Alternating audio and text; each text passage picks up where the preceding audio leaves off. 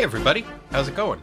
This is Hub and welcome back to another episode of Tighten Up the Defense, a podcast that would likely benefit from a tagline.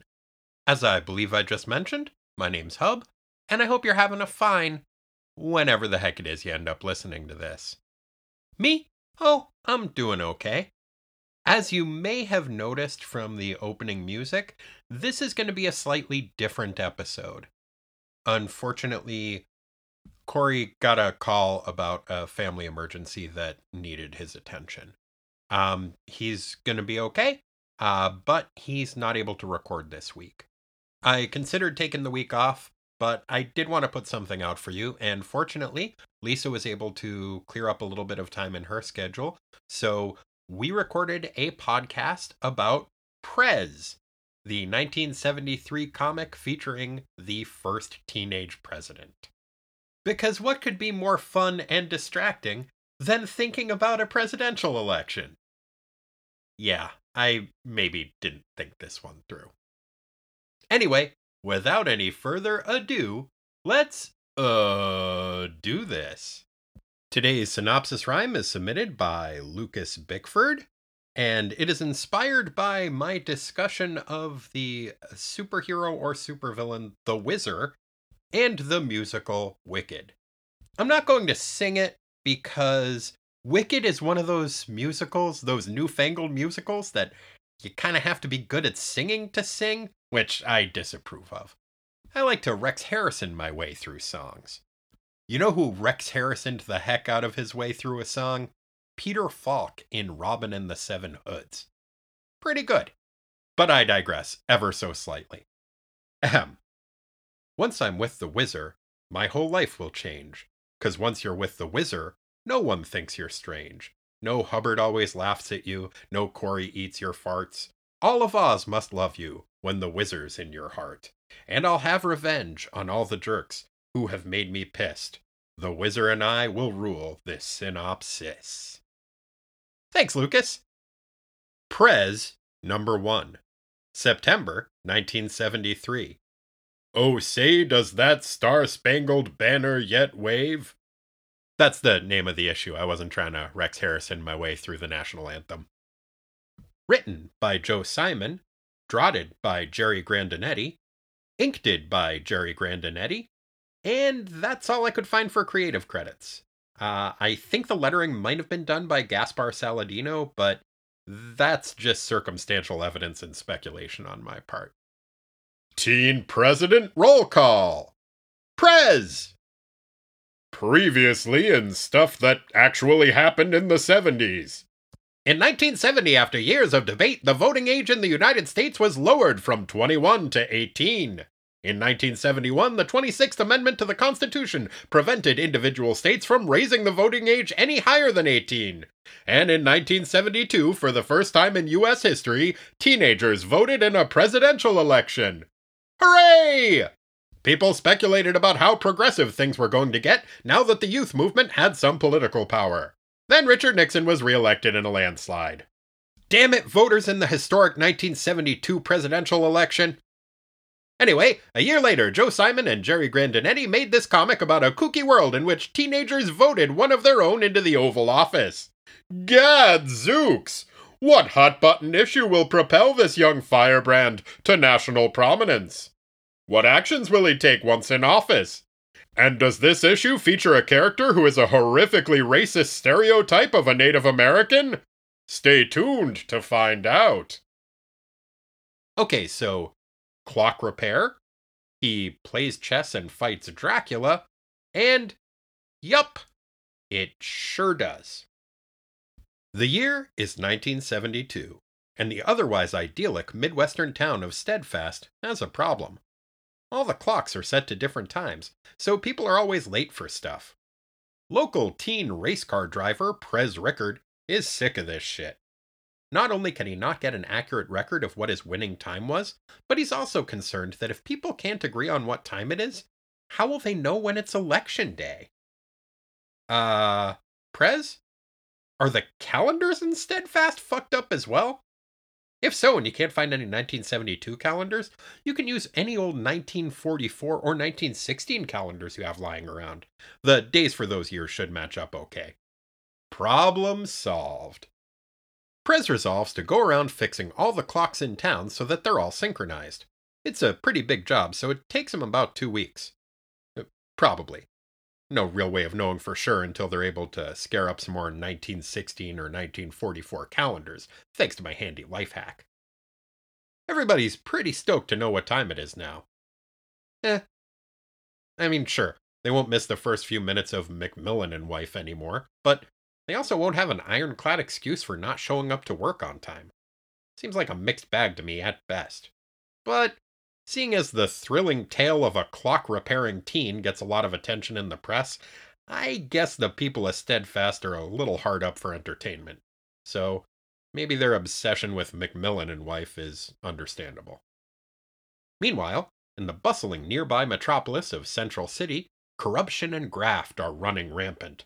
The local government is under the thumb of a sleazy mayor named Boss Smiley.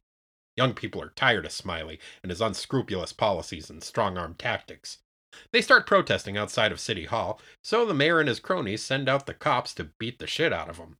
Smiley's flunkies think their boss will be pretty psyched to watch this violence, on account of he's a mean, vicious jerk. But despite his perpetually grinning face, Smiley is furious. He casually tosses one of his underlings out the window, and explains to the others that he's concerned. Now that teenagers are able to vote, he's worried that they'll vote him out of office, or at the very least elect congresspeople that will put an end to his political chicanery and Machiavellian scheming. Smiley and his business interests have secretly been running the country from behind the scenes for years now, and they'd hate for anything to change that. The contentedly countenanced Crumbum comes up with a cunning scheme. He's going to find some gullible dupe of a kid who's easily manipulated and sponsor a senatorial campaign for him. The only problem is, where are they going to find a candidate who is both credible and credulous enough to serve as their cat's paw of a candidate? You need a good-looking but gullible young person. Were Scientology celebrity centers around in 1972? Boom! Take that, Uncle Elron! Boss Smiley and his hench people hop in a helicopter and head out to see an advertising whiz named Misery Marco, so that he can help them pick out a naive chump, senatorial candidate. Misery Marco makes his headquarters in a giant pop art-encrusted boat in the middle of the most polluted harbor in the country. Apparently, he was behind the lucrative marketing campaign that put stylized yellow and black representations of Boss Smiley's eponymous face on t-shirts and billboards across the world. After Smiley and his boys land, Marco guides them through his thought process. If they want to run an unknown underage candidate, they're going to need one with a solid gimmick, and Marco thinks he has the perfect mark. Prez Rickard, the teenager who made the clocks run on time. The next day, Boss Smiley and his entourage roll into the sleepy hamlet of Steadfast in their double-wide, extra pollution-emitting limousine and start recruiting their candidate. Prez is receptive to their offer and is flattered, but objects that he doesn't really know anything about politics. Upon hearing that, Smiley practically salivates and is like, "Don't worry about it. You just leave the thinking to us. If you can't trust the wealthy head of a corporation-friendly political machine who never stops smiling, then who can you trust?" Prez accepts this offer and the logic behind it. During the course of their conversation, the topic of Prez's name comes up. Turns out that his mother named him that because she was convinced that one day he would be president. Good call, Ms. Rickard. That's why I'm naming my kid Astro Ninja Shooting Guard. Smiley and his goons head back to Central City. On the way, the emoticon-faced puppet master tosses a lit cigar from his speeding vehicle. It starts a small forest fire, but luckily, a shirtless young racist stereotype of a Native American is there to beat out the flames. Oh good.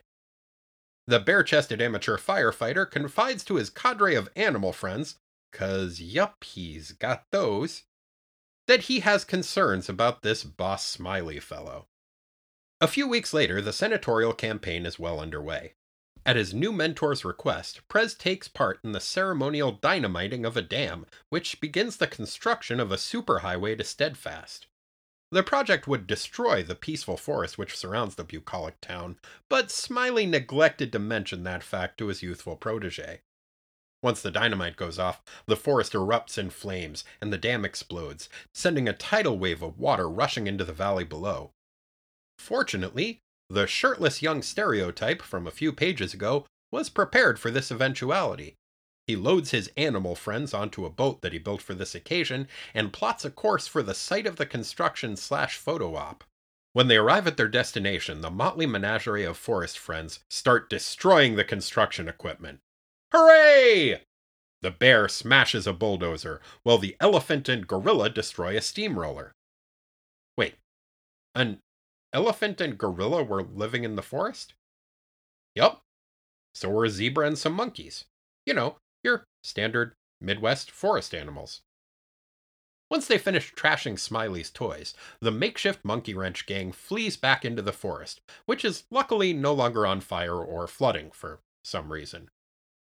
Boss Smiley is pretty pissed off, so Prez offers to follow the bestial saboteurs.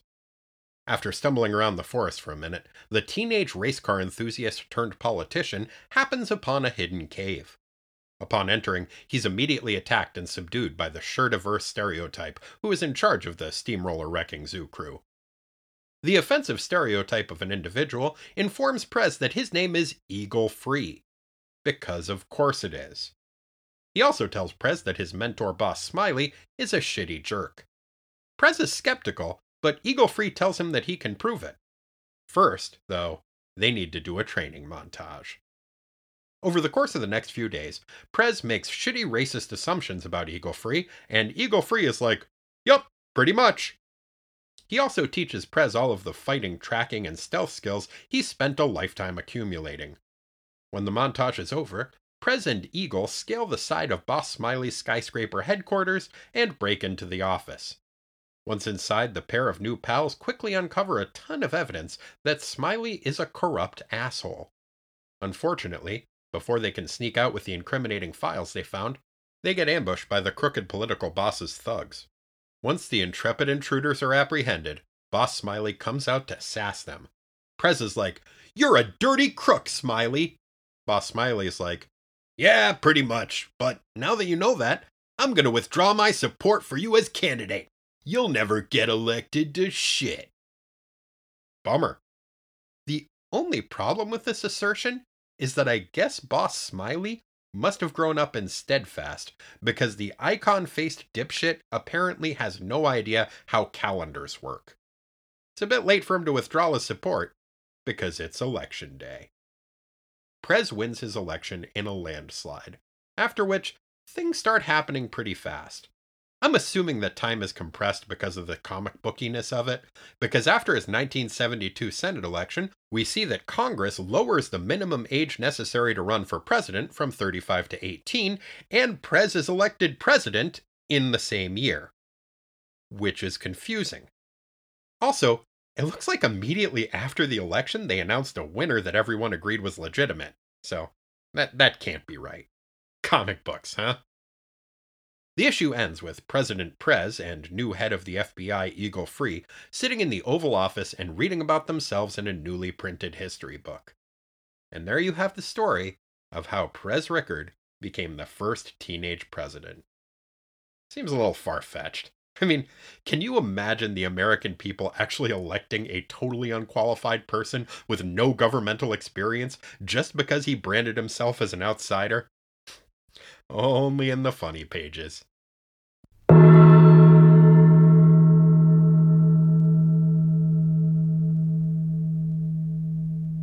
And joining us for the first time in a while, on this show at least, is my good-for-everything wife, Lisa. Lisa, how's it going? It's going pretty good. It's a little chilly right now here in Portland, Oregon. It is indeed. I noticed that you just can't get enough of presidential elections. It's all you want to talk about. It's all you want to think about. And you seem a little bit down now that this most recent one is over. So I thought, as a special treat for you, we would talk about a comic book featuring a presidential election. What a treat. You're so right. I can't get enough of politics, of ridiculous racism. Well, you're in for a real treat. Now, not only does this comic book feature a presidential election, but how does it relate to Tighten Up the Defense and our raison d'etre, as it were, of covering Teen Titans comics and Defenders comics? Well, this comic book is about a teen who is a titan of politics who appears in a DC comic book. Oh. Why, he's practically an honorary Teen Titan. So we're talking about Prez, the Teenage President, #1 from 1973. Yes, he is the first teen president of the USA. Wow. So, what did you think of this comic? Meh. That was kind of lackluster. Let me do it again. Okay. Meh? What did you think of this comic? I have very mixed feelings about this comic. I love that it exists, and it's a comic book that I really want to love, and there's a lot to love about it, frankly. I think that the illustration is beautiful. It is just weird as shit. Yes. I think sifting through it, there is some decent satire in there. Unfortunately, it is just too goddamn racist to really love. Yeah, and it's a product of, 1970s comic book culture. And a product of 1970s in general, and the product of an, at the time, older creator. This was created by Joe Simon and Jerry Grandinetti. Do you have any familiarity with either of them? Shoot, I don't know. Well, obviously, Prez is Joe Simon's most famous creation. But I would say that his second most famous character that he created is probably Captain America. Oh, yeah. He and Jack Kirby were a team in the 40s and 50s. Really, from the early 40s until about 1955, they worked really consistently together and created a ton of superheroes and a few different genres of comic books, including romance comics, and were both incredibly influential. Joe Simon's a really fascinating guy. From the late 50s, I think, through around 1968, 1970, he really wasn't doing very much in the way of comic books. He would occasionally dip his toe back into comic book waters, but he was mostly a very successful ad executive. Good for him. Yeah. And also was one of the few guys in comic books who didn't get super ripped off by his publishers. Oh. It was pretty widely circulated that he and Will Eisner were the only people in the comic book industry who knew how to read a contract. Jeez. And so he also, at the time, was involved in comic book publishing himself and put out a line of superhero comics for Archie Comics that he was co-creator of, I think, most of the characters for that, and also just handled all of the packaging and production of it, like would put together creative teams for it. What a brilliant man. That's so cool. So I do have a question that's vaguely related. Cavalier and Clay is kind of an homage to Kirby and Simon, right? In a way, it's not a direct one-to-one, though. It's not like one represented one represented the other. Gotcha.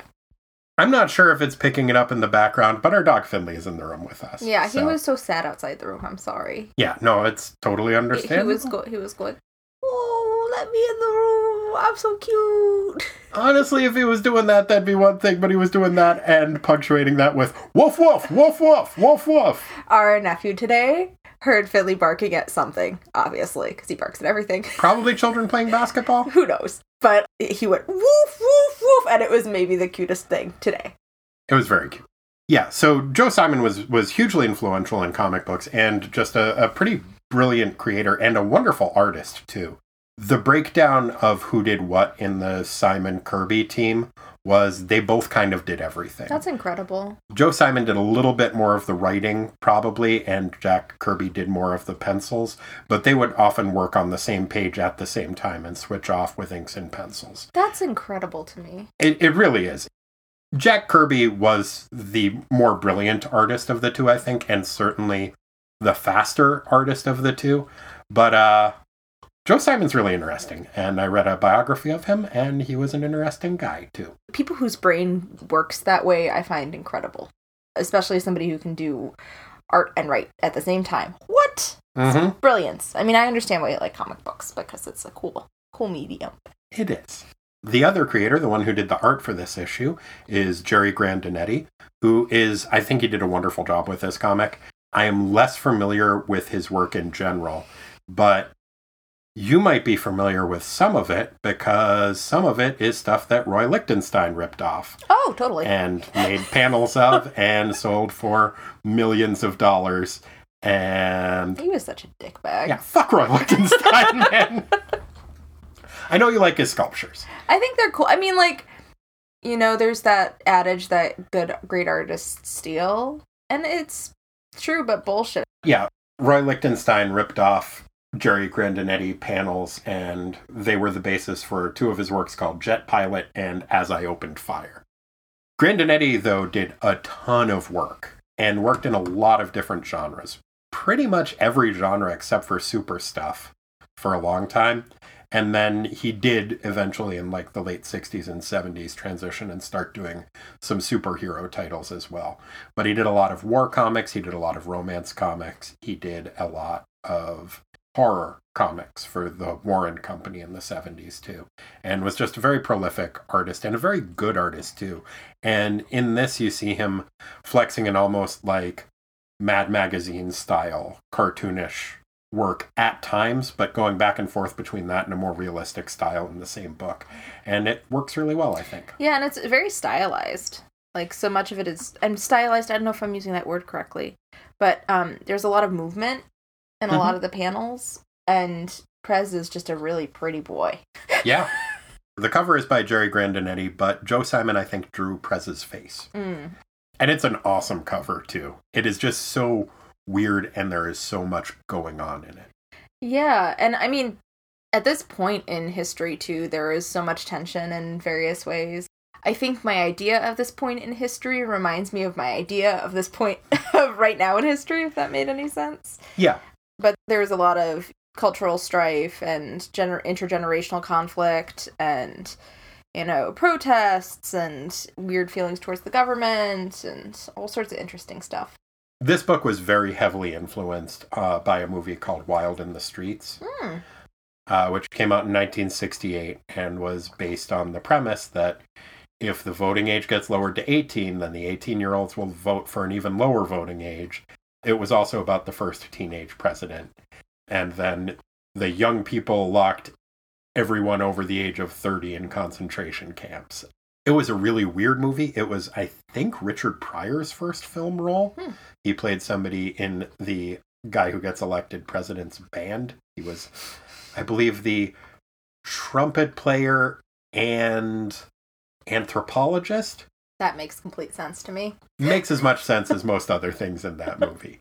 But they had a similar premise, and there are actually a few different DC comics that kind of ran with that ball. There was a Teen Titans comic that I covered a while ago that had kind of a similar premise.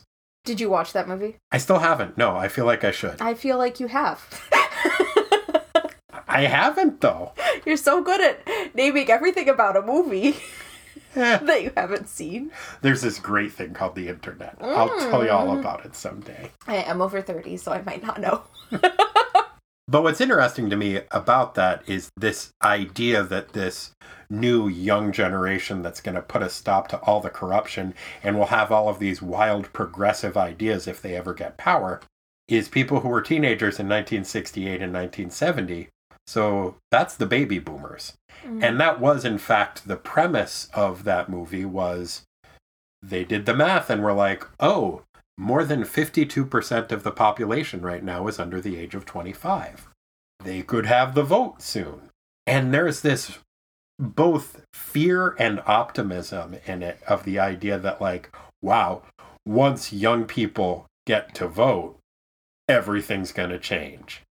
And I still kind of feel that right now, but it would be nice if more people did vote and were more energized about it, you know?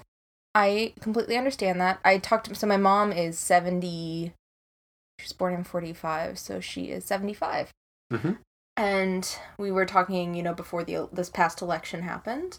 And she's like, oh, I just have hope for the young people. Young people are doing great stuff. And, this woman was this generation. Like, yeah. She was, she wasn't necessarily politically engaged. She was more engaged in, like, the spiritual side of the hippie era. Mm-hmm. But I feel like there is this constant... It's the same thing happens with, minorities. Like, we're constantly trying to push responsibility on somebody whose responsibility it shouldn't be at all. Yeah. I mean, that's kind of the way that's one of the ways our society functions. I do feel hopeful. Like, I do feel that, the Sunrise Movement, March for Our Lives, like, those kids are doing some really freaking amazing stuff. And it's really beautiful. There aren't as many of those kids as I would hope. And everybody's stuck in their own problems. Yeah. Like, there's always going to be, I need to make money to, like, I want a car, or, like, my boyfriend or girlfriend broke up with me, or whatever. Mm-hmm. I don't know, it's hard to be everything at once. Yeah. It's hard to be human, man. And I would know, because I am, as we've established many times, a human man from Earth. I think I can... Boop. Yep.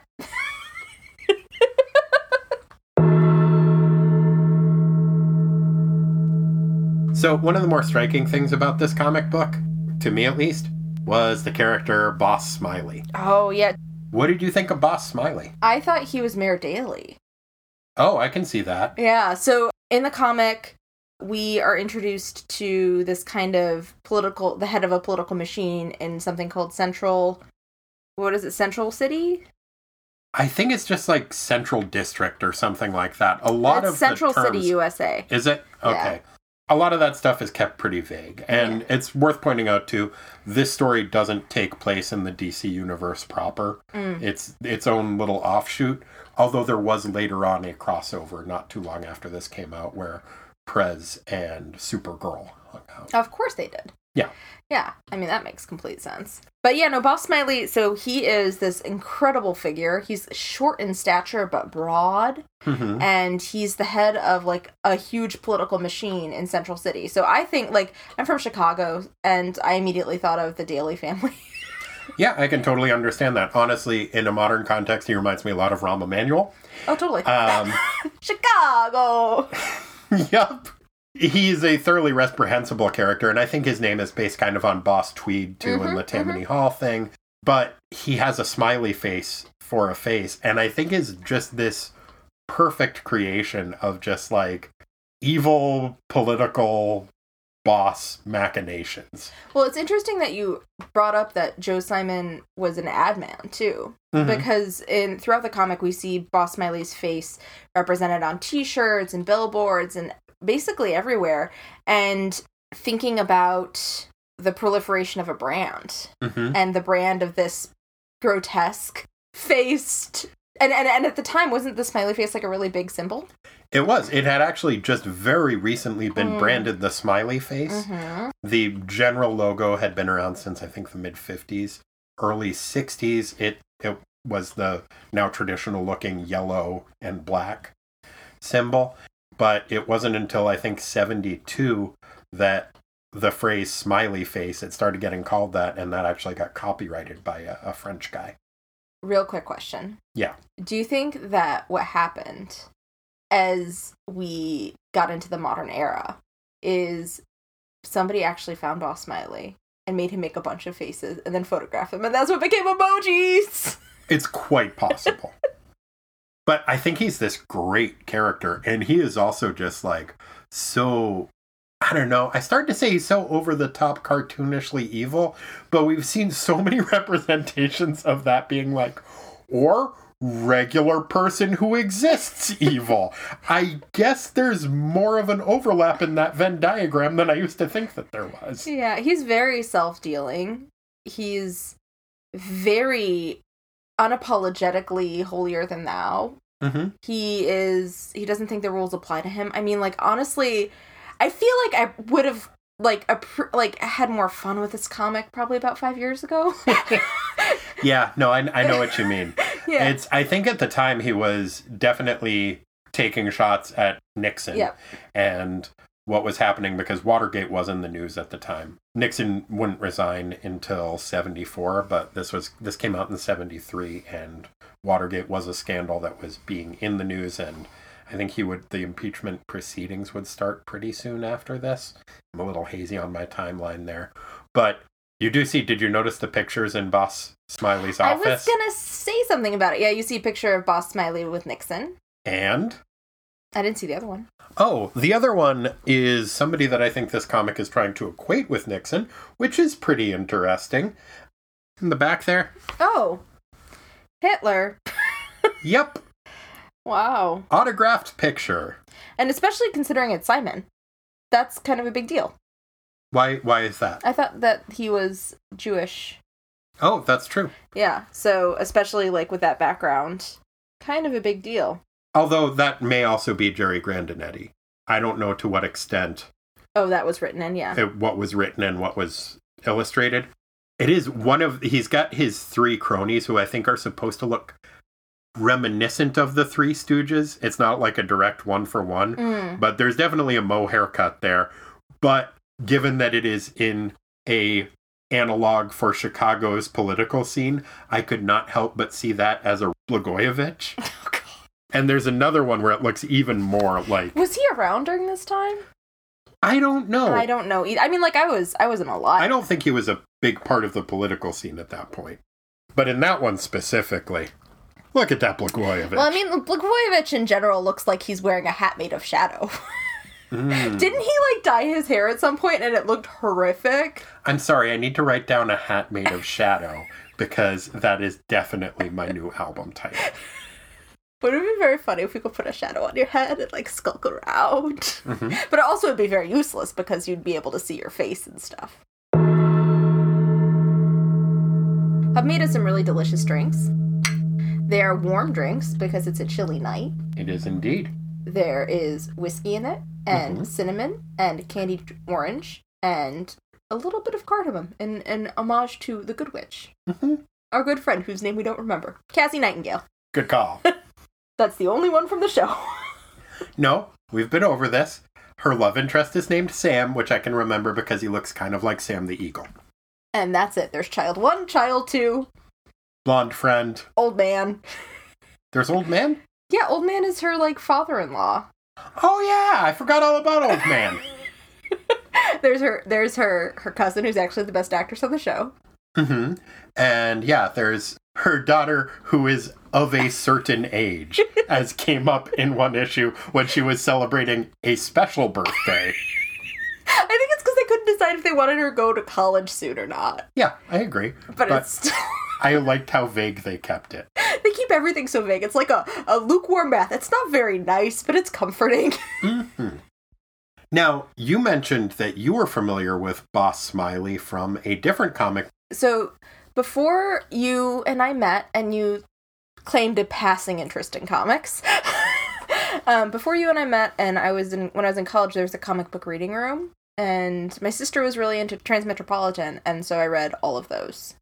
And that and Sandman were, like, the first comics I actually read through. Well, and Sandman also featured Prez in an issue. Oh, really? Yeah. It was Neil Gaiman was big on resurrecting, like, these kind of forgotten 70s comics. So there's the homage to the Bronze Age Sandman in Sandman, which was a comic that Joe Simon and Jack Kirby, because they were both at DC at the time, got together. They did the first issue of it together, and then the rest of it, I think, was just Kirby doing the art. They got a different writer for it. That's so interesting. I had no idea. Yeah. But, Neil Gaiman also there was an issue, I think it was like 54, something like that. I don't remember exactly what one it was. But it was kind of a reimagining of a dream version of Prez Rickard. I admit, like, vague memories, but I might be making it up. I was very high at the time. That's fair. Age-appropriate behavior. Yeah, because I was 18 and I was a scamp. Yep. Yeah. A very high scamp. Very high scamp. But I do remember Boss Smiley from Transmetropolitan, and he was fucking terrifying in that. Mm-hmm. It was just like... And, like, that book was kind of high anxiety anyway. It was. It was one I read the first, like, 2 issues of it. Mm-hmm.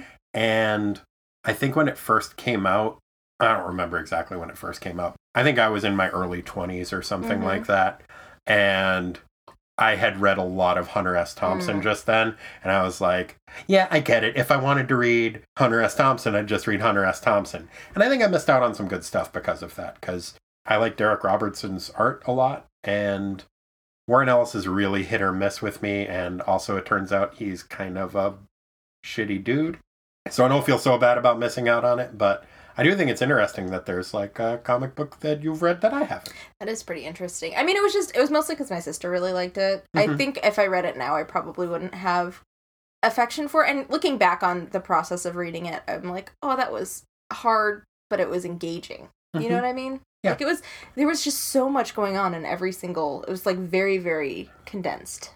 But I think there are actually some analogies between that and this book, because that's kind of the pacing of this book, Yeah, too. It's really jam-packed with action and things that happen in each panel. Indeed. One of the things that happened that I wanted to bring up, at the very beginning, do all teens from like the 50s through the 80s have race cars? I think they all had race cars, yes. Yeah, I think, well, because we read all that Hardy Boys when we were on vacation. If by all that Hardy Boys you mean that 1/3 of a Hardy Boys book that we read aloud to each other while we were driving, which was very fun, but... But there is, I mean, I do feel like there is Hardy Boys that they, like, race helicopters and they race, like, a race car and stuff. I think part of that is Joe Simon as a middle-aged man kind of trying to tap into youth culture. And I think that, like, race cars were a big thing. Everybody wanted to have one for a bed. But, like, there were a lot of race car movies that came out in the late 60s. I think early 70s, too. So I think that was maybe part of that. But I thought that part was interesting, too. I also there's so much in the comic that doesn't make sense. Like, I mean, from the fact that it is the 1972 election for Senate, and then when he runs for president, it's the 1972 presidential election. Yeah, he's still a teen. Maybe it was a special election that was held when they decided they needed a new senator, that like an old senator had died and there was a special runoff or something. I think that my general rule for comics from the 70s is don't try to make it make sense. Yeah, I get that. Real world logic does not apply. Well, and the example of that I was thinking of was I kept wanting to yell at the comic, that's not how stopwatches work. Because you get that all the clocks in the town of Steadfast are wrong. And so when his race car thing is being timed, one person's like, that was 5 minutes 37 seconds. And the next person's like, I got 6 minutes and 22 seconds. Because they had set their watches by different clocks. That's not how stopwatches work. Okay, so that's not how stopwatches work. But actually, I am going to contest you a little bit on this. Oh? In older timepieces, if you wound your mechanism tighter, it would actually be fast. No, I can understand that, but you wouldn't wind it to match a church clock or something. Right, but because everyone's so higgledy-piggledy, what they could be doing is they could all be winding their whatever. They don't even know how to wind their clocks anymore. So it's just like it's an endemic to the society. You know, Is that the right word to use? It's a pandemic of tight clock winding. Oh, good. I was hoping we could also work pandemic into this. You brought the fucking election issue, babe. Tough but fair. But the people do specifically say that they set their stopwatch to different clocks in town. So last bit? I'm just saying. Okay, I understand. The last bit about the watches in the town of Steadfast. Like the second page, right above like the splash, the two guys who have the different times say, I set my watch by the church steeple, and the other one says, I set mine by the town hall clock. And then that panel just kind of repeats. I'm very confused by that mechanism. Can you help me understand? It is definitely open to interpretation. It is a very artsy panel. Yeah, that panel just kind of falls into the background and is layered on top of each other. As I think what it is conveying is that moment is passing into the distance, because the splash page below it is of Prez's inauguration that happens far into the future. So I think that's a And time passes in a very artistic way. It was just confusing to me. Honestly, I was like, are they on repeat? It kind of does give that impression. That would be actually a different interpretation of it, too, is that, like, and conversations like this just keep happening. I actually really liked that. I agree it is somewhat ambiguous, but I thought it was a really interesting choice. Yeah, this is like the first comic we've read in a while that I'm like, oh, I don't know how this works. Me either. I also loved, just while we are on that page, the splash page gives a little bit about, like, the background of, here's the comic that you're going to read. It's about the teenage president, Prez. And then it is the image of him winning the election, and that is overlaid onto images that are etchings from American history. And it's just a really nice mixed media piece that I think works really well. So, because we're talking about etchings from American history, can we talk about your middle school history textbook? Sure. These images look insanely similar. We had a history textbook that was, like, a lot of black and white etchings and not very much else, and, like, text, and there was, like, some red. Did this remind you of your U.S. Oh, yeah, absolutely. And I think it's supposed to. Yeah. I think even more in the 70s, that would be what a U.S., like, history textbook would look like. And I think that's why they chose those. Is like, this is another moment in history. A history that hasn't happened yet. But it will. And that is actually what but a teenager who becomes the president of the United States. It is not a true story. Not yet. What would it be like to actually have a teenager as president of the U.S.? I don't know. I mean, the bar's been set pretty low. What do you think of a teenage president? I don't think our political system exists in a way that actually would allows for change easily. Like, I think that our political system as it is right now is really sticky. Gonna get a lot stickier if you got a teenager in there. I don't see one person affecting great change. But that's just me coming off the past 4 years. Yeah, well, I don't know. I think a fair amount of change happened in the past 4 years. Yeah, but he had the Senate. Well, I mean, I think Prez has the Senate, too. Oh, yeah, he does. We see people are voting the straight cool party ticket. It's the flower party, baby.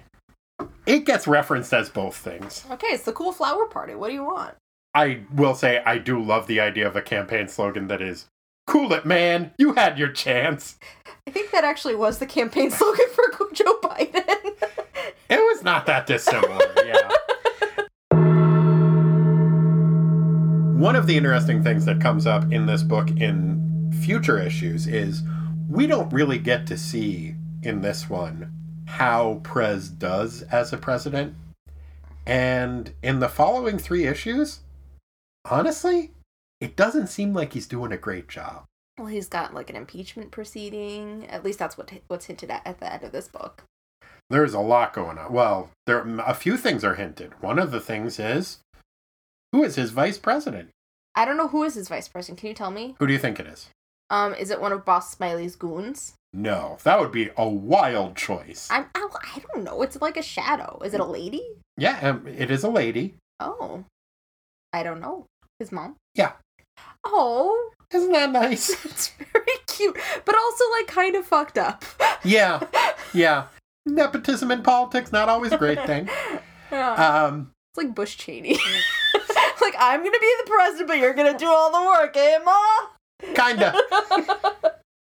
Make all the choices for me. Mm-hmm. And he makes his sister, I think, Secretary of State.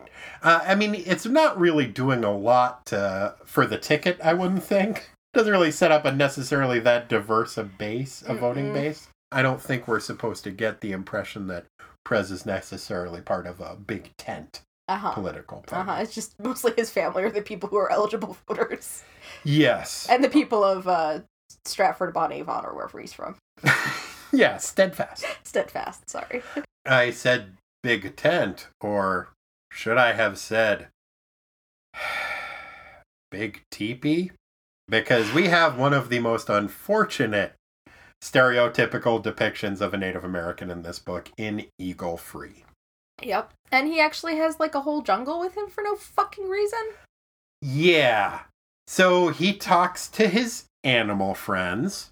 It is a It's horrific. over the top, like, classical depiction of, quote, the noble savage, unquote. To the point where I think it might be parody, and it is at least leaning into the territory of satire or parody. And one of the biggest indications we have of that is that his group of animal friends that he hangs out with is like a deer and a bear and a raccoon and an elk and a gorilla and an elephant. Mm-hmm. And they do drills together. It is just so disturbing. The dialogue in particular. Oh, you mean the thing where he meets Eagle Free and Eagle Free is like, so you're thinking some racist bullshit, aren't you? And Prez is like, are you psychic? Yeah. It's like, no, I've just had my fucking eyes open for a minute. No, it's the sad thing is he's like, I know what you're thinking, that I'm little more than an animal myself, which is like so fucked up. And then Prez says, that's uncanny. It's true. How did you know what I was thinking? And like, because I've been alive in this country. But the thing is, yes, that's true, but it's like Eagle Free, which is a horrible fucking name, is like justifying himself. He's like, I have studied the animals. And it's so fucking disgusting. Yeah, it is very much both a dehumanizing and a mythologizing of, and also coupled with no understanding of outside of stereotypes, Native American culture. Yeah. It's just disturbing. The other thing that really bothered me about the depiction of Eagle Free is like, he spent all this time. So let's give into the conceit that it's not a horribly racist caricature. Or no, let's not. No, because it is. Okay, let's give into the conceit that this man has spent his life kind of learning from the animals. Sure. And like developing all these skills. Fucking Prez learns this in a few days. Well, he had a training montage. And also he's white. And I mean, yes, it is.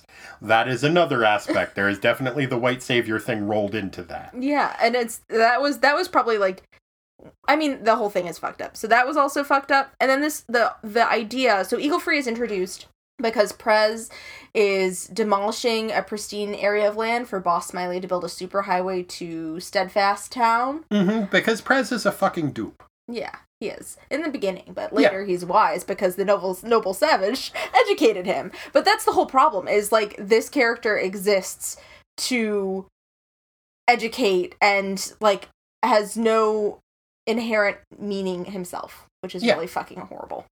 Yeah, I mean, as he is created as a character, Eagle Free should be the hero of this story, not the sidekick. Mm-hmm. What did you think of the character of Misery Marco? Oh, it was great. I liked him a lot. Yeah, so Misery Marco was an ad exec who was Boss Smiley's cousin, because everyone's a cousin. Right? Uh-huh. And he... Well, and he's Smiley, Misery, you know. Oh, they're related. I think so. That would make sense. I didn't catch that. Seems obvious, but I didn't. But he's an ad exec, and he is too big to, like, work in a skyscraper or, like, out of a storefront. Where does Misery work out of? He works out of, like, a oil tanker that is docked in a harbor that is filled with pollution. Because he can't work unless he's miserable. Because he's a true genius. See, that's one of the things. There's a lot that I really like about this comic book, and I think that is taking a potshot at this idea of this is what people think of genius. This is also what people think of advertisers. And that's what I said about there are aspects of it that, like, it goes so far into the realm of satire or parody with some of the over-the-top depictions of characters. And I think that is what they are attempting with Eagle Free, because that kind of character is such a trope in this type of fiction, but it has definitely not aged well and was also racist at the time. I think it could generously be considered to fall into the same category as the shitty, ironic racism of the early 2000s and 90s, Mm-hmm. you know? Oh, I forgot about that, too. I was in middle school. So, did you get the impression that this book was more celebrating or mocking youth culture, or both? I think it has to be both. Yeah. I think if you're reading of it as satire, like if we bring it through the entirety of the comic, then it has to be both for youth culture as well. And I think that would be in keeping with Joe Simon at the time. He was the parent of teenagers at the time as he was writing this. So I think there is that, like, both in awe of their youth and optimism, but also being like, you fucking kids are idiots. And I think that comes through in this. And it does. He did a couple of years before, he did a title for DC, which is a comic book that I just unabashedly love, which I think that one he both drew and wrote. I might be wrong about that, but it was Brother Power the Geek. And that only lasted 2 issues. But it was this weird blend of homage to hippie culture and ridiculing it and parodying it. And I think you see that come up in this too.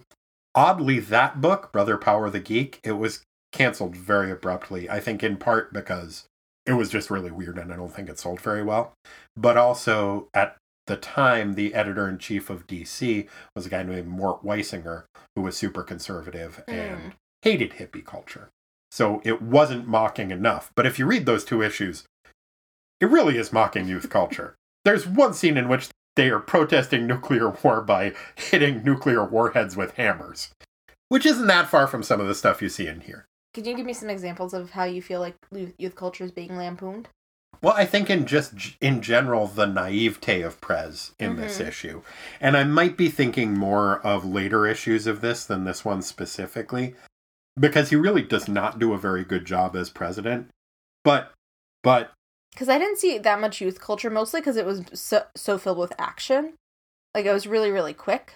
I think you see it a little bit in the protest scene that Boss Smiley cracks down on. Yeah. There's the protest scene that, yes, Boss Smiley's cracking down on. Towards the end, when you see all of the youths getting elected to things. There's a bunch of long hairs. I think the idea of youths being involved in politics is depicted in a way that this concept is inherently ridiculous. I mean, especially because John Denver is arresting somebody. That guy came on his pillow. I don't think that's an actual John Denver lyric. I think I'm just thinking of the Monty Python sketch.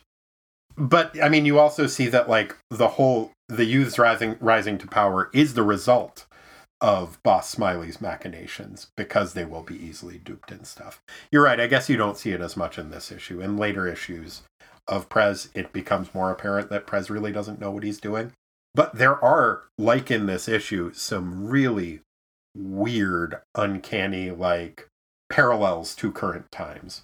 One of the main foes that he fights they're not called it, but they're basically the Tea Party. Oh, wow. They're a group of conservatives that are opposed to his stance on gun control that dress like it's revolutionary times, because I think the leader is George Washington's great-great-great-grandson or something like that. But there is some interesting stuff. And also he fights Dracula. Oh, does Dracula drink spaghetti sauce? No, he famously does not drink a spaghetti sauce. That is an impression that came about because my accent work is terrible, as you may have noticed in the past. And I was trying to do a Dracula voice, and it sounded like an Italian accent. It sounded like a Mario wanting to have some spaghetti sauce. Yep. But there was one other thing I wanted to say before we started making fun of Dracula. What did you say? Tea Party. Tea Party. Oh, yes. Prescient, mocking youth culture. It was the Tea Party. Oh, sorry. It was going to be very funny. Okay. Just as long as our listeners know that I was about to be very funny. Good job. I thought it was really interesting, just back to Misery Marco for a second, the slide presentation that he does about how every great politician needs a slogan. And that's why they're trying to find the gimmick for Prez. And so the 3 examples that he gives of previous politicians who have had great gimmicks were Mussolini, Gandhi, and Abraham Lincoln. And I think it's interesting that he doesn't draw a moral distinction between the 3. And I think that's very telling and plays into some of the, like, that's ad executives for you. It actually reminded me a lot of the Don DeLillo book, White Noise, in which the protagonist of the book is Not the barn. That too. Not the world's most photographed barn that has a big line because it's the world's most photographed barn. But the protagonist of the book is the professor of Hitler studies at his university, because it is a very prestigious position, because there is not any moral distinction drawn between any historical figures. It's just how important they were, how much they affected things for good or ill. So he does a really big favor for this lower ranking than him professor, who is a professor of Elvis studies, by drawing some parallels between Elvis and Hitler for him. But Misery Marco's spiel kind of reminded me of that. And also, yeah, the idea that like Boss Smiley chose this kid because, hey, here's a gimmick. Yeah. Kind of reminds me of the movie Rocky, too. Oh, I've never seen that, You've never seen Rocky? Yes. It's very good. Okay. It is a legitimately good movie. And I am feeling very kindly disposed towards Philadelphia right now. So maybe we should give it a watch. Maybe we could watch Rocky. I don't know if I would enjoy it. I don't like sports movies in general. Really? Yeah, truly. I love sports movies. I know you love sports movies. You could watch it. I could play Pokemon. Okay. Compromise. It's a deal. Is the key to a happy marriage. Mm-hmm. The other key to a happy marriage. You ready to get into the minutia? I think so. I think I've talked about the racism. Why is his car called the Lollipop? Who fucking knows? Oh, I did have one more thing. Did you ever see a show, like what's an informational program? Documentary? Kind of, but it's more like Planet Earth style. That's a documentary. But it's like, so there was one from the UK. It was a British guy, and I think it was from the UK, and it was about the industrialization of time. And it was fucking fascinating. I saw it in college. I was like on a date, and we saw this documentary at somebody's house. It wasn't in theaters. And for the life of me, I've been looking for this fucking documentary. Okay, British documentary about the industrialization of time. Yes. I am not familiar with it. It sounds very interesting. It was, well, I mean, it's the idea that, like, we're all doing things at the same time is, like, a huge moment in history, and it went into this in great depth. It was so fascinating, and it was part of a series, and I've tried to kind of internet it, but I couldn't quite figure it out. Oh, was it called Zeitgeist? What? Okay, let's go to the minutia. Fine. Rick, would you sing us in? Thanks, Rick. We got minutia. It's not the biggest part, it's just minutia. Like Corey eating farts, we got minutia. Time to sweat the small stuff. Thanks, Rick. So we've got some slightly different minutia categories for this one, because this is not, despite the fact that he is a Titanic teen, technically, a Teen Titans comic.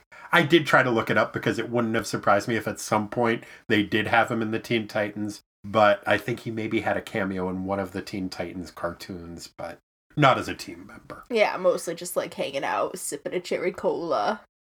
Yep. Sucking on a chili dog outside the Tasty Freeze. You know Prez. Do you think like part of the presidential activities when Prez is president is to like, oh, let's go to the Tasty Freeze, guys. Let's drive around all night. Probably. I do my best thinking about nuclear proliferation when I'm in the car with my buds. Mm-hmm. That's what it would be like having a teenage president, okay? Fair enough. So, I think we both know that the best part of being president is having an executive presidential chef that will make you food any time of day or night, whatever you want, whenever you want it. So, what was this issue's presidential chef? What is the best part of this issue for you? My presidential chef is going to be Boss Smiley. He was such a good villain. He, like, political machine, political hack, so merciless, so creepy. It was just, like, this perfect encapsulation of all political evils at once. Mm-hmm. And the coloring of his head, that it was, peach colored, like, really made you think of a smiley face that was made of skin, which is just creepy as fuck. It's chilling, is how I would say that. Chilling. I agree. He was a fantastic villain.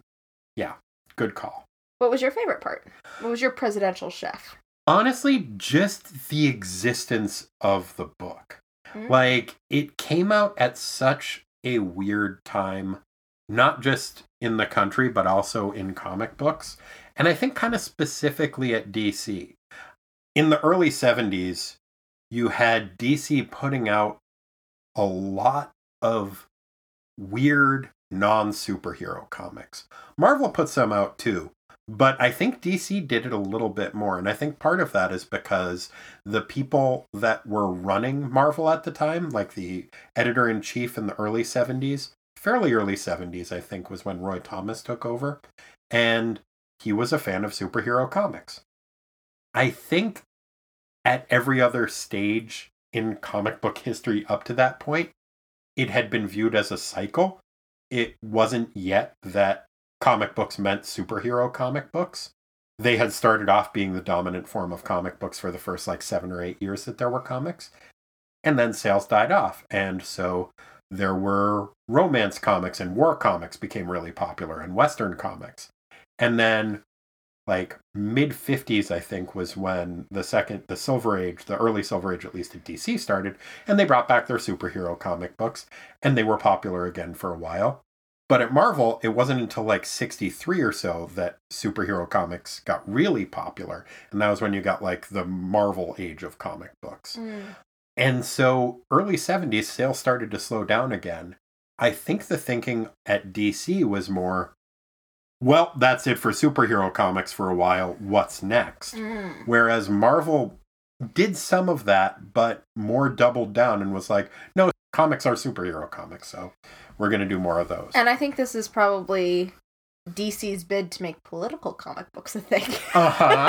I don't know what this was a bid for. This is what I love about having people in charge of the company who are older and know that they're out of touch with things, which is, I don't fucking know what kids want. Fuck it. Just throwing spaghetti at the wall. A duck? Sure, a duck. Yeah. From outer space. It's interesting and weird and exciting. There's a Frank Zappa quote where he talked about how the worst thing that ever happened to the music industry was people who were interested in rock and roll got executive positions. Because when it was just an old dude who had no idea what the fuck these stupid kids wanted, they'd let anything happen. They'd be like, oh, Mothers of Invention? Sure, sign them to a contract. I don't fucking know. But when you got a guy who grew up listening to rock and roll and was like, no, this is what rock and roll should sound like, then you get stuck in patterns. And I think that to an extent happened with comic books. There definitely is a downside to having old, out-of-touch people running the show, as the world in general, I am gesturing wildly to, can attest to. But there is that upside to it in terms of creativity and in terms of taking a risk on things, because it all seems like garbage to you. And I think this comic book is the product of that, and I like that about it. Conversely, what was your hanging chad? What did you like least about this comic book? Oh, jeez. I really didn't like the racism. Ditto! Yup. There's really no room for debate in that. The depiction of Eagle Free is really problematic and racist. And it was also my least favorite thing about this comic book. That is objectively the worst part of it. But there's also a fucking elephant in the Midwest, and it really bothers me, because if there was a fucking elephant hanging out in the forest in the Midwest, I would want to be friends with that elephant. And why is there only one elephant? They love each other. They want to be together as a family. They don't want to just hang out with some dude and a gorilla. Fuck. I like that the elephant and gorilla are friends.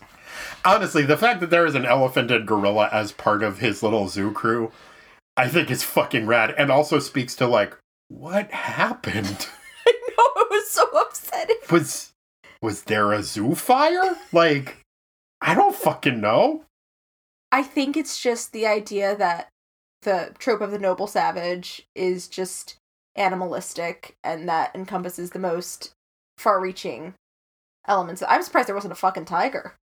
Yeah, there is reference to there being a cheetah. Yes, because He runs as fast as a cheetah. Mm-hmm. Mm-hmm. And he also learns to, I think, play Chutes and Ladders with spiders. There's some kind of a spider-themed board game going on, too. What board game do you think spiders would be the best at? Trivial Pursuit. Correct.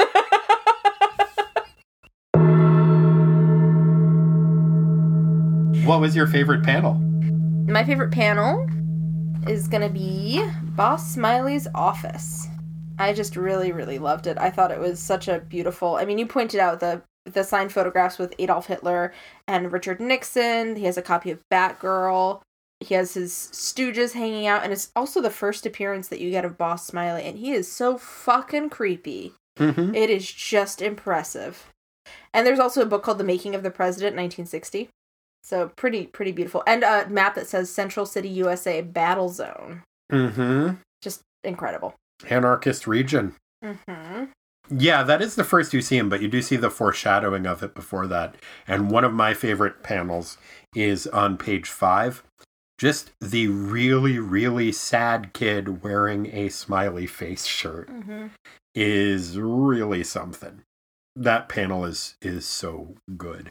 I think probably my favorite is one of the election panels. We talked about it a little bit, the one with all of the middle school history book etchings. Page at the beginning.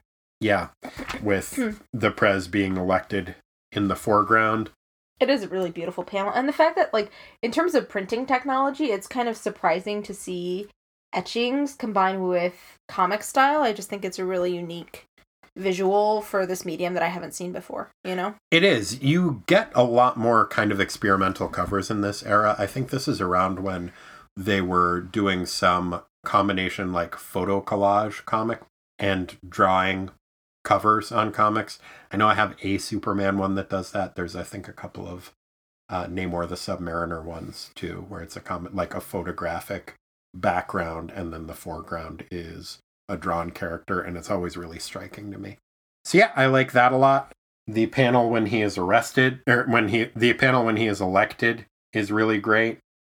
And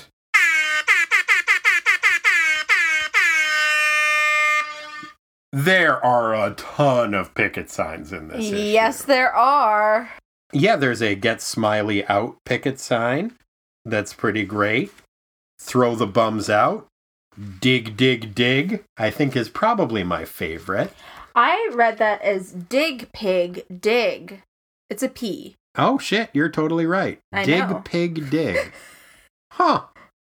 I'm not sure exactly what that's supposed to be saying, but fair enough. I do like the sign in Eagle Free's house that just says nature. I think that's probably the best one. I'm going to go with on the cover, I think somebody has a sign that just says baby. Yeah, baby. I do like that it's called the cool ticket. Yeah. Vote the cool ticket. Yeah, I would vote straight cool ticket. Uh-huh. Whereas you're more a flower and love party. I do like the flower and love party. Yeah. Yeah. It was just nice to see some picket signs. I know, you miss them so much. I do. When they're not around. Mm-hmm. Impeach the punk kid. What a punk. Radicals! Where did punk come from?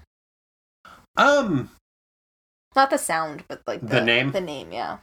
Well, it got popularized in its current meaning by Punk magazine. I did used to know that, and I don't remember. But I believe it is covered in the excellent Oral History of Punk Rock, Please Kill Me. I love that you don't remember something for once in your damn life. I aim to please.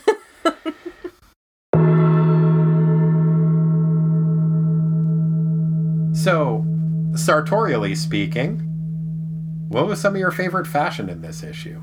There was some damn good fashion.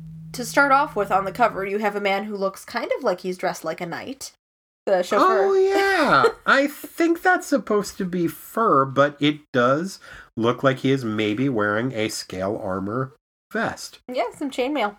I like Prez's mom. She's dressed very smartly in what I assume is a knee-length full circle skirt and a dark blue blouse. It's very nice. She's got a cute little haircut. But my absolute favorite fashion accent isn't a full outfit. Oh?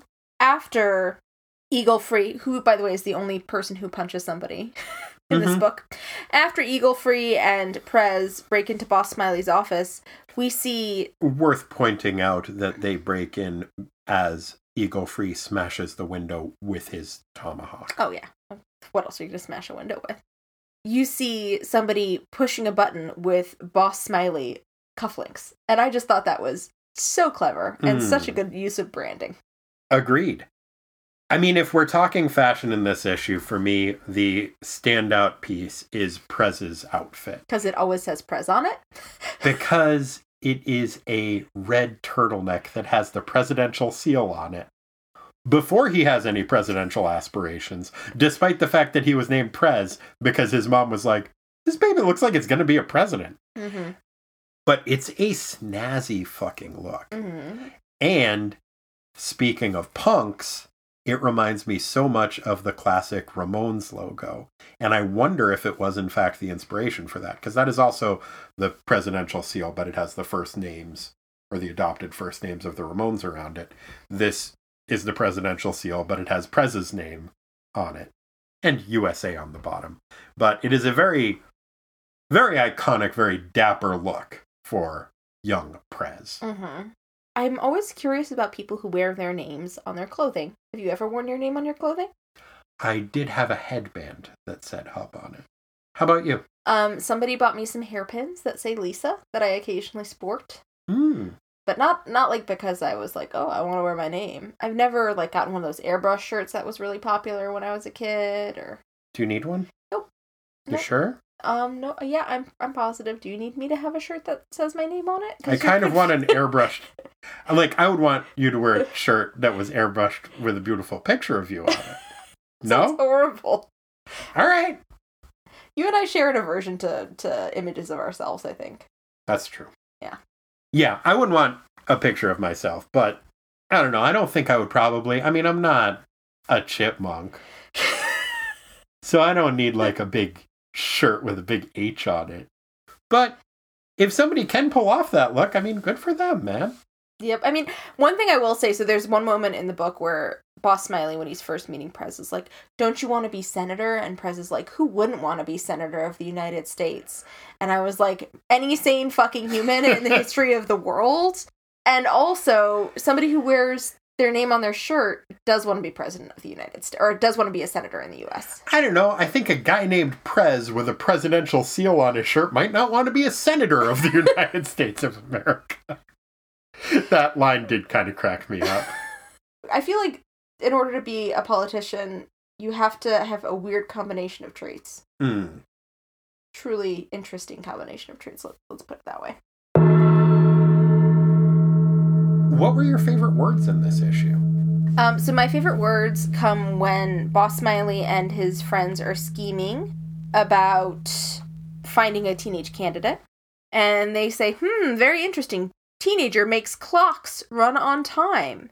And then his stooge says, I can see it now. Vote for Prez Rickard. He'll give you the right time. And that sounds like a failed sexual innuendo. Huh. He'll give you the right time. So, in that scenario, like, that would be like, fuck time? He'll give you a good time. Oh, okay. I thought, yeah, I was thinking there's this movie where Greg Kinnear plays the guy who starred in Hogan's Heroes, Bob Crane, who less of a deep cut than that. Was into some weird sex stuff and was murdered. And Willem Dafoe plays a character in it who has a special watch that he keeps pointing at and saying, what time is it? It's fuck time. So, I'm going to say the more commonly used phrase. Which is? I'll show you a good time. Oh! I guess that's a little more common. You were so weird. I didn't write that movie. I know, but you brought it up! You're the one who started talking about time. I know, it's mine. Is that not going to come up? I think it was a clock that had like a picture of Mickey Mouse with a boner. It's a weird movie. Non-fiction, too. What's your favorite words? It's fucked. I think it is the presentation that Misery Marco gives, where he's like, it's not easy. Our candidate has to have a gimmick. Look back at history. Mussolini made the railroads run on time. Gandhi stopped the trains. Lincoln freed the slaves.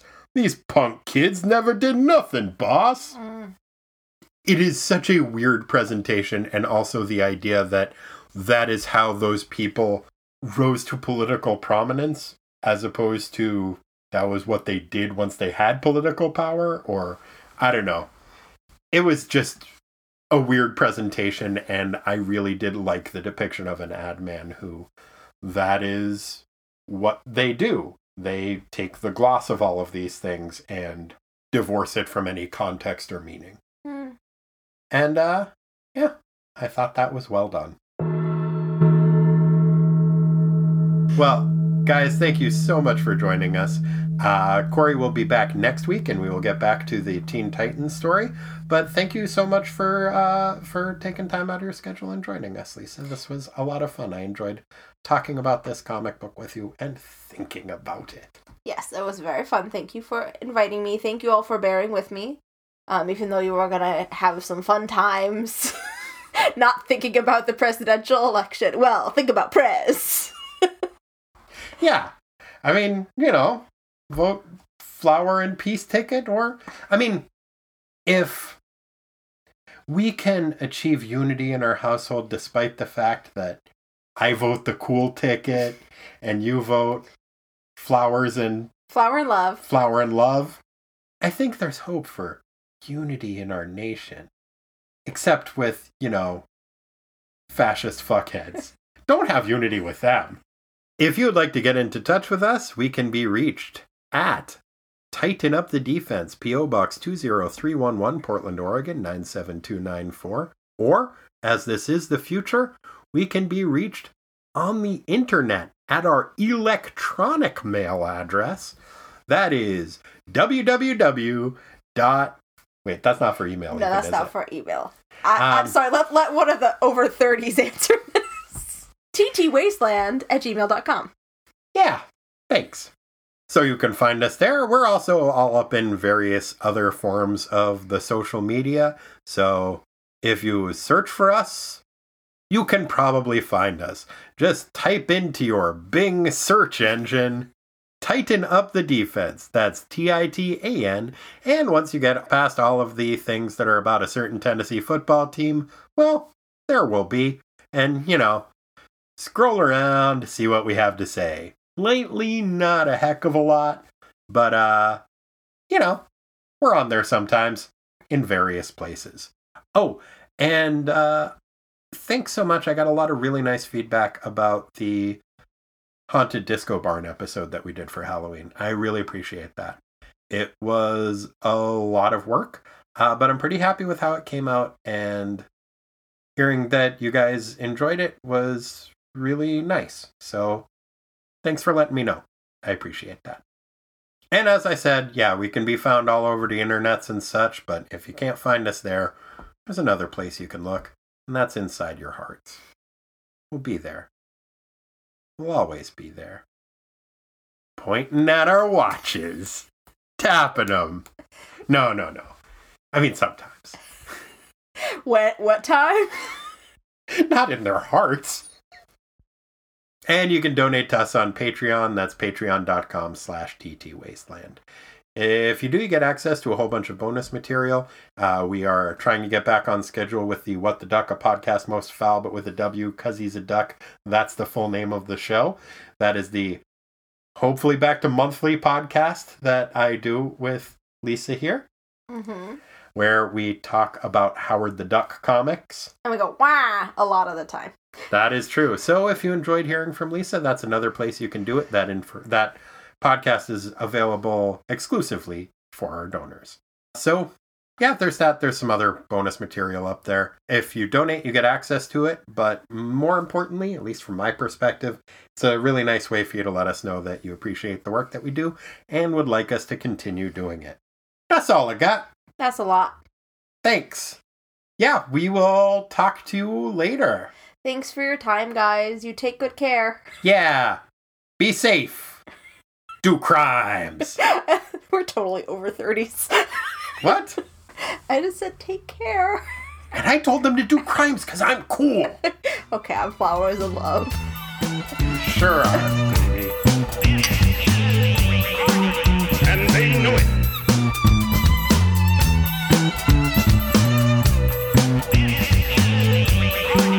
And they know it.